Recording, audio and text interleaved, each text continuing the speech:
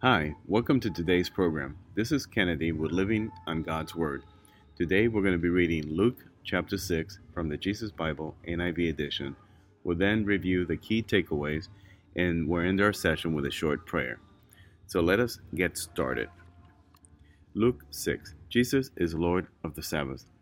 One Sabbath, Jesus was going through the grain fields, and his disciples began to pick some heads of grain, rub them in their hands, and eat the kernels. Some of the Pharisees asked, "Why are you doing what is unlawful on the Sabbath?" Jesus answered them, "Have you never read what David did when he and his companions were hungry? He entered the house of God, and taking the consecrated bread, he ate what is lawful only for priests to eat, and he also gave some to his companions. Then Jesus said to them, 'The Son of Man is Lord of the Sabbath.'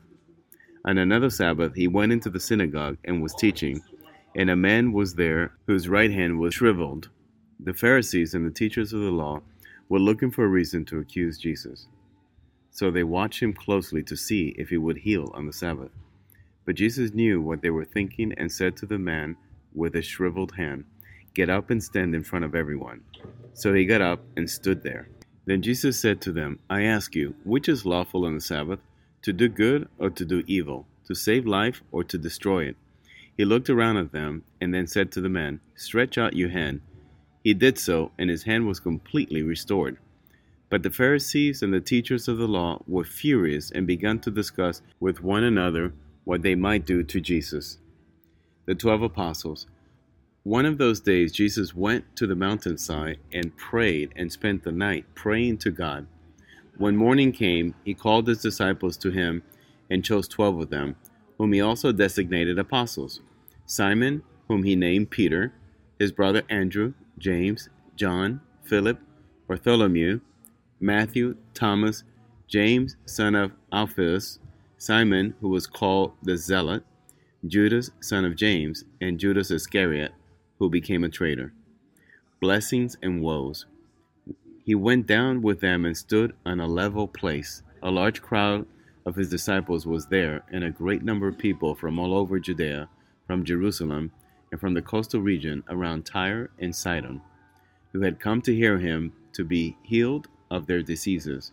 Those troubled by impure spirits were cured, and the people all tried to touch him, because power was coming from him and healing them all.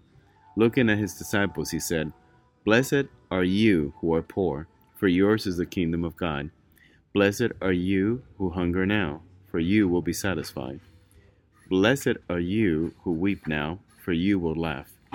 Blessed are you when people hate you, and when they exclude you and insult you and reject your name as evil because of the Son of Man.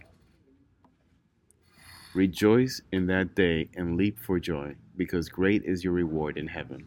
For that is how their ancestors treated the prophets. But woe to you who are rich, for you have already received your comfort.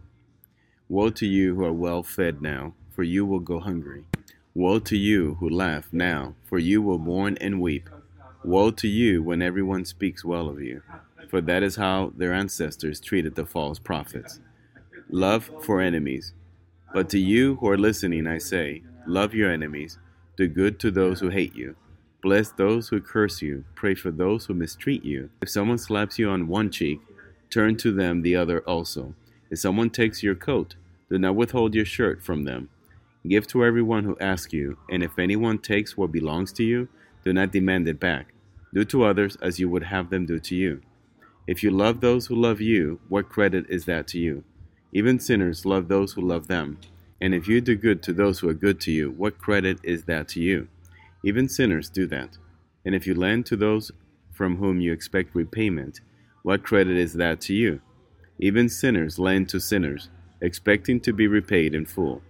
But love your enemies, do good to them, and lend to them without expecting to get anything back. Then your reward will be great, and you will be children of the Most High, because He is kind to the ungrateful and wicked. Be merciful, just as your Father is merciful. Judging others. Do not judge, and you will not be judged. Do not condemn, and you will not be condemned. Forgive, and you will be forgiven. Give, and it will be given to you. A good measure, pressed down, shaken together, and running over, will be poured into your lap. for with the measure you use, it will be measured to you. He also told them this parable. Can the blind lead the blind? Would they not both fall into a pit? The student is not above the teacher, but everyone who is fully trained will be like their teacher. Why do you look at the speck of sawdust in your brother's eye and pay no attention to the plank in your own eye? How can you say to your brother, Brother, let me take the speck out of your eye, when you yourself fail to see the plank in your own eye? You hypocrite, first take the plank out of your eye, and then you will see clearly to remove the speck from your brother's eye. A tree and its fruit. No good tree bears bad fruit, nor does a bad tree bear good fruit. Each tree is recognized by its own fruit. People do not pick figs from thorn bushes or grapes from briars. A good man brings good things out of the good stored in his heart, and an evil man brings evil things out of the evil stored up in his heart. For the mouth speaks what the heart is full of. The wise and the foolish builders. Why do you call me Lord, Lord, and do not do what I say? As for everyone who comes to me and hears my words and puts them into practice, I should show you what they are like. They are like a man building a house, who dug down deep and laid the foundation on rock. When a flood came, the torrent struck that house, but could not shake it, because it was well built. But the one who hears my words and does not put them into practice is like a man who built a house on the ground without a foundation. The moment the torrent struck that house, it collapsed, and its destruction was complete. This is the end of Luke chapter 6. Now let's look at the key takeaways. Takeaway number 1, scribes and Pharisees are upset at Jesus and his disciples for, guess what? For plucking corn from a field during the Sabbath, because they consider that to be work. So Jesus claims to be over the Sabbath, and directly he's telling them he is the Messiah, he is the anointed one, which made the religious leaders furious even more. Jesus then cures a man with a withered hand in the synagogue during the Sabbath at another time, and Jesus tries to teach them that they're too hung up on the law. He asks them, is it not lawful to do good instead of evil during the Sabbath? They just simply can't understand this. The second takeaway, we see Jesus choosing the 12 disciples. He then gives a sermon on the plateau, which is remarkably similar to the Sermon on the Mount. So that points to the fact that Jesus often used and repeated his sermons with different crowds. In Luke 6, verse 20, we read, And he lifted up his eyes on his disciples and said, Blessed be ye poor, for yours is the kingdom of God.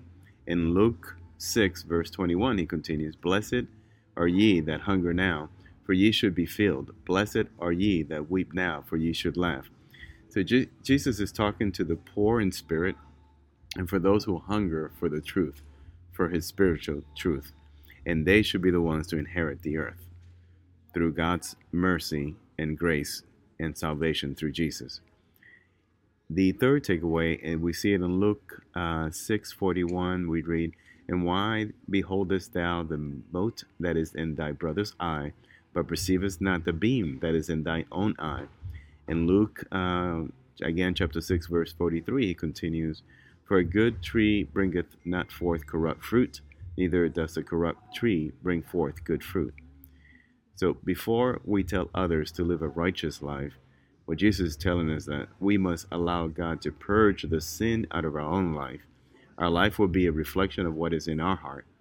Good fruit will come out of a heart devoted to God, and bad fruit will come from a heart that opposes God's truth. So in summary, Jesus continues to explain to the religious leaders that they have lost sight of God's law in favor of man's law created for them to keep God's law. So they fail to realize that Jesus is the anointed one, the Messiah the law speaks about. And he points them to the hypocrisy of their evil ways. He shows them that the only way for their life to truly be holy is to be dedicated to following him, the Messiah, who is the only way to God's grace and salvation. So let us end with a short prayer. Almighty Savior and ruler of the heaven and earth, glory to your name. Thank you for creating this beautiful earth, which you have given us the privilege to inhabit. We ask, Lord, that you open our eyes and be able to see all the ugliness of our heart, and then open our mind, ears, and heart so that we allow the Holy Spirit to enter and clean our hearts. Come into our life and take control, Lord. We don't know what we're doing. We always mess it up even when we want to do good. Take our life and use it to glorify your body, the church. We belong to you, Lord. We pray this in Jesus' name. Amen. This concludes another reading and interpretation of Luke chapter 6. We hope that you will join us again tomorrow. God bless you. This is Kennedy, your brother in Christ, always.